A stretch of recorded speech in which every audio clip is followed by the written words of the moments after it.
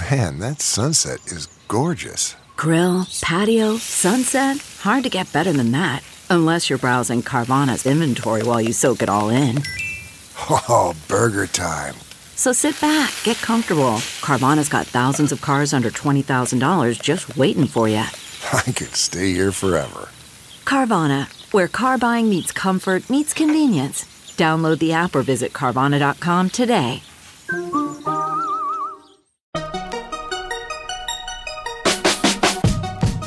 Welcome to the Tech Meme Ride Home for Tuesday, November 5th, 2019. I'm Brian McCullough. Today, how are things in Masa Son's world post-WeWork? How long until Uber will be profitable? How is the new Surface Pro X to use? Why is iOS aggressively quitting background apps? And why data scoring companies are maybe worse than credit score companies? Here's what you missed today in the world of tech. Part of the fascination with the WeWork saga also involves fascination with the Vision Fund, SoftBank, and Masa Son. In short, Adam Neumann couldn't have done what he did if he weren't, at least to some degree, enabled by money folk who should have known better. Two separate stories today about what's going on in Masa land after the WeWork debacle. First, the Financial Times is reporting that going forward, in order to prevent other Adam Neumanns from blowing up their investments, SoftBank is adding new governance standards for companies it backs to limit the outsized control of founders. From now on, SoftBank will look to have at least one board seat, require one independent director on the board, ban directors from owning supervoting shares themselves, and limit founders to less than half of the seats on the board. Quote, "The attention on governance standards marks a shift for SoftBank founder Masayoshi Son, known as a risk-addicted dealmaker who claims to be guided by a gut feeling that lets him, quote, feel the force. His quick decision-making and belief in his own ability to pick winners in the technology industry has come into question following the poor performance of a number of high-profile bets, such as car booking app Uber. The broad autonomy typically afforded to the creators of Silicon Valley companies has caused disquiet within private markets for years. But concerns have grown that the Vision Fund's investment spree, which has pumped $75 billion into 88 companies, has further enabled bad behavior among tech founders, end quote. As Paul Kedrowski snarked on Twitter, "Stand back, people. There is prudent investing going on here," end quote. And the Wall Street Journal says that WeWork is not alone in terms of companies inside the Vision Fund's portfolio, which might be struggling. Quote, "SoftBank's nearly $100 billion Vision Fund gave companies like dog walking app Wag and indoor farm Plenty more cash than they wanted, but the investments failed to ignite growth. After a sizable bet on online car laissez-faire, that company is struggling to stay afloat. Wag is for sale, people with the knowledge of the company say. Dozens of other firms, such as Chinese ride-hailing giant Didi Chuxing and South Korean e-commerce company Coupang, are in industries known for burning cash and with uncertain paths to profitability. The Wall Street Journal reported that Didi, the Vision Fund's biggest investment at $11.8 billion, was seeking more cash this summer, months after a company executive said it was losing money on every fare booked. Coupang, in which the Vision Fund has invested $2.7 billion, said that last year its operating loss grew faster than its revenue, end quote. Please understand that I mean nothing disparaging by using this as a segue, but Uber is a company that also got a huge investment from SoftBank/Vision Fund, and it's another investment that is probably at the moment underwater for Masa Son. Uber reported Q3 revenue last night of $3.8 billion, which is up year over year by 30%. Gross bookings came in at $16.5 billion, up 29%. But Uber also reported a net loss of $1.2 billion, which was better than analysts were expecting, but still represents the third largest quarterly loss since the company started reporting earnings a few years ago. Uber's stock is down more than 31% from its IPO earlier this year. Bright signs, though, for the company. Uber Eats revenue is up 64%, and Uber says it expects to turn a profit in 2021, quoting the Wall Street Journal. Chief Executive Dara Khosrowshahi provided the timeline on Monday after the ride-hailing company announced third-quarter earnings, saying Uber projected a full-year profit for 2021 on an adjusted basis, including interest, taxes, depreciation, and amortization. It was a bid to offer investors long-awaited assurance that the company has a road to profitability despite quarterly losses that have ballooned above $1 billion. We think we've answered a very big question that investors had, Mr. Khosrowshahi said on a press call Monday. That's 2 years of growth for our rides business, end quote. Uber also expects pricing in food delivery, its second biggest business after ride-hailing, will become more reasonable, and the discounts and promotions will begin to fade, which, quote, is a good thing for us and for the industry as well, Khosrowshahi said. Uber is already starting to keep more money from each meal delivery transaction, end quote. The real flagship device from that Microsoft event a month ago was the Surface Pro X. Well, the review embargo has been lifted, so let's do a quick whip around to see what people think of the Surface Pro X. Summary of people's impressions. It's got a beautiful design, beautiful display, but also slow performance for the price, an unimpressive battery, and weirdly, a lot of app compatibility issues. Like, for example, Fortnite, Xbox Game Pass, neither will work on this machine. Things like Chrome and Photoshop run super slow, and even some apps in Microsoft's own App Store won't run on it. Dieter at The Verge gave the Surface Pro X a 6.5 out of 10, saying, quote, for the near $1,800 you'd have to spend to get the Pro X model I reviewed, you would be able to buy a Surface Pro 7 kitted out with equivalent RAM, storage, keyboard, stylus, and an Intel Core i7 processor that would be loads faster and also be compatible with all Windows apps. Is getting a thinner device with LTE, a bigger screen, and the happy feeling you're living slightly further in the future worth the app trade-off? Maybe for a sliver of people who can afford to buy very nice things to do office, email, and browsing tasks. This is a CEO's computer, not an engineer's computer, and certainly not a computer for the rest of us. The Surface Pro X is the best-looking computer I've used all year, but we don't need to look at computers, we need to use them, end quote. Sherilyn Lowe in Engadget agrees that Microsoft still hasn't perfected the whole Windows on an ARM chip thing. She gave the Surface Pro X a 73 out of 100. Quote, asking people to pay $1,140, including the keyboard case, for something that might not run all the apps they need is outrageous, especially since Chromebooks are just as good at handling browser-based applications and generally cost $500 or less. If you're in the sliver of the population that needs access to a small handful of Windows apps, then maybe the Pro X is sufficient. But bear in mind, you'll be paying a hefty premium for Windows, an LTE connection, and gorgeous hardware, end quote.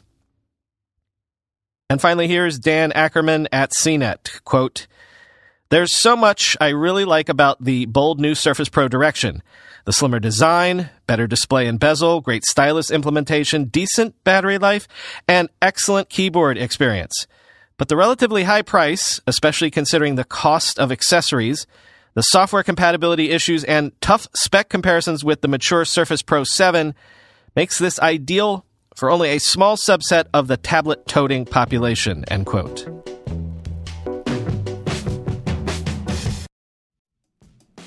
Guys tend to think looking sharp means starchy Oxfords and stiff chinos rather than effortless comfort. But it's possible to have it both ways. Mack Weldon makes timeless apparel with modern performance fabrics for guys who want to look and feel sharp without sacrificing comfort. From their light-as-air underwear to innovative anti-odor tees and versatile yet comfortable pants, Mack Weldon has a full range of clothes that never go out of style. I'm wearing a Mack Weldon shirt today. It's hot and a bit sticky out, but as I took the kids to school this morning, I felt breezy and cool. Mack Weldon is not flashy, just classic, always in style, and made from the world's most comfortable performance materials. Mack Weldon clothes are designed to fit your style and the demands of modern life. They look like regular clothes, but feel like the latest in modern comfort. They're the go-to choice for guys that want to look great without even trying. My favorite is the upgraded classic polo with antimicrobial silver threads, the Silver Peak Polo. Wearing that now. Get timeless looks with modern comfort from Mack Weldon. Go to MackWeldon.com and get 20% off your first order with promo code BRIAN. That's MACWELDON.com, promo code BRIAN. How do you make a password that's strong enough so no one will guess it, and impossible to forget, and do it for 100 different sites, and make it so everyone in your company can do the same without ever needing to reset them? Sounds impossible unless you have 1Password. 1Password combines industry-leading security with award-winning design to bring private, secure, and user-friendly password management to everyone. 1Password makes strong security easy for your people and gives you the visibility you need to take action when you need to. Companies lose hours every day just from employees forgetting and resetting passwords. And you know that a single data breach can cost millions of dollars. 1Password secures every sign-in to save you time and money. For more than a decade now, 1Password has been on every computer and every phone I've ever owned. Right now, my listeners get a free 2-week trial at onepassword.com/ride for your growing business. That's 2 free weeks at onepassword.com/ride. Don't let security slow your business down. Go to onepassword.com/ride.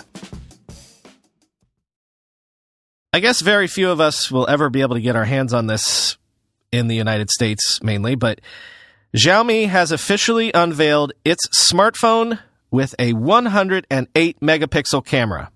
The CC9 Pro has that 108 megapixel wide angle camera plus 4 more. A 5 megapixel 5x telephoto, a 12 megapixel 2x telephoto, a 20 megapixel ultra-wide angle lens, and a 2 megapixel macro camera. Click the Engadget link for the hands-on photos. Quoting Engadget, the gigantic 5260 mAh battery should give it impressive endurance. Other features include an edge-to-edge 6.47-inch curved FHD Plus AMOLED display and Snapdragon 730G mobile platform. The Xiaomi Mi CC9 Pro will go on sale tomorrow in China for 2,799 yuan, or about $400, with 6 gigabytes of RAM with 128 gigabyte storage, and 3,099 yuan, or $440, 8 gigabytes of RAM. There's also the more expensive CC9 Pro Premium Edition, going for 3,499 yuan, or $500, which comes with 8 gigabytes of RAM and 250 gigabytes of storage, along with an 8P lens system for the 108 megapixel camera. This supposedly takes better photos than the 7P system on the regular version. Xiaomi has hinted at global availability, so stay tuned, end quote. Bunch of items falling into the news you can use category. I haven't made my personal switch to Firefox just yet, but considering doing so has put them on my radar, so I noticed that Mozilla is currently racing to fix a Firefox bug that is currently actively being exploited by scammers. The way the scam works is a warning message pops up on your Firefox browser, which causes your browser to lock up, displaying a message saying you are running a pirated version of Windows. You can't do anything with your browser, and it then subsequently asks you to call a toll-free number in the next 5 minutes or your computer will be disabled. You don't even have to interact with an infected website to have this happen to you, quoting Ars Technica. The attack works on both Windows and Mac versions of the open source browser. The only way to close the window is to force close the entire browser using either the Windows Task Manager or the force close functions in Mac OS. Even then, Firefox will reopen previously opened tabs, resulting in an endless loop. Although, as commenters have pointed out, Restore Tabs is turned off by default. To resolve the problem, users must force close Firefox and then immediately upon restarting it, quickly close the tab of the scammer site before it has time to load, end quote. And users are reporting that on iOS 13.2 and iPadOS 13.2, apps seem to terminate in the background far more aggressively than they used to, thereby hampering the multitasking experience.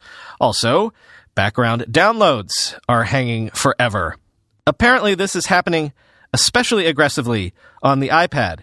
Obviously, this is about RAM management, but still, it seems the dial has been turned way beyond balancing that need with the needs of user experience. Nothing can probably be done until Apple fixes this in a future software update. Quoting John Gruber, "This bug where apps are getting killed soon after they're backgrounded is driving me nuts. Start a YouTube video in Safari, switch to another app, go back to Safari, and the video loads from scratch and starts from the beginning. If I could downgrade to 13.1.3, I probably would, even though it'd mean losing AirPods Pro support until 13.2.1 comes out, which perhaps erroneously presumes that this overzealous process reaping is a bug and not a feature, end quote. Finally today, maybe you don't like Facebook and Google hoovering up everything they can learn about you and selling your data to marketers. Maybe you don't like credit score companies determining what you can and can't do economically. Well, listen up, because there's a new generation of data brokers out there, companies like Sift and Customer with a K, which share your estimated lifetime value as a customer with various companies. This new breed is basically data scorers. They assign each of us a secret score, hidden ratings that determine things like what sort of service we'll receive, how long we'll wait on hold on the phone, whether or not we can even return items at a store, that sort of thing. Every action/interaction with a company is rated and scored by these new companies. In other words, if your rating says that over the course of your lifetime, a company can expect you to make them a lot of money, or if you're likely not to be a pain in their butt, then they'll treat you better. And if they don't, you don't. As Craig Mod tweeted, quote, "It's interesting that we get upset about China openly creating a social score for its citizens, and yet we don't pass national laws to keep U.S. companies from secretly creating the same social scores," end quote. Quoting from the New York Times piece about all this, Sift has a file on you, which it can produce upon request. I got mine, and I found it shocking. More than 400 pages long, it contained all the messages I'd ever sent to hosts on Airbnb, years of Yelp delivery orders, a log of every time I'd opened the Coinbase app on my iPhone.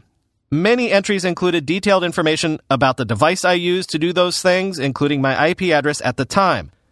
Sift knew, for example, that I'd used my iPhone to order chicken tikka masala, vegetable samosas, and garlic naan on a Saturday night in April, 3 years ago. It knew I used my Apple laptop to sign into Coinbase in January 2017 to change my password. Sift knew about a nightmare Thanksgiving I had in California's wine country, as captured in my messages to the Airbnb host of a rental called Cloud9, end quote. The companies that pay for this social scoring data, especially Airbnb, Yelp, and Coinbase, at least according to this piece, claim that this data is valuable to them for preventing fraud and increasing revenues. But if you don't like the whole idea of this, thanks to the California Consumer Privacy Act, that new California data privacy law, basically California's version of GDPR, you can now request to see your file from any of these companies. Check the piece for step-by-step instructions to request your data from the likes of Sift, Zeta Global, Retail Equation, Riskified, and Customer. Thank you, California. That is all for today. Don't forget to check out the show subreddit at r/ridehome. I actually picked up 2 stories from readers that posted there today that I will probably be using this week. So check out the subreddit where you can tip me stories, but also commiserate with your fellow listeners, debate, and discuss. Talk to you tomorrow.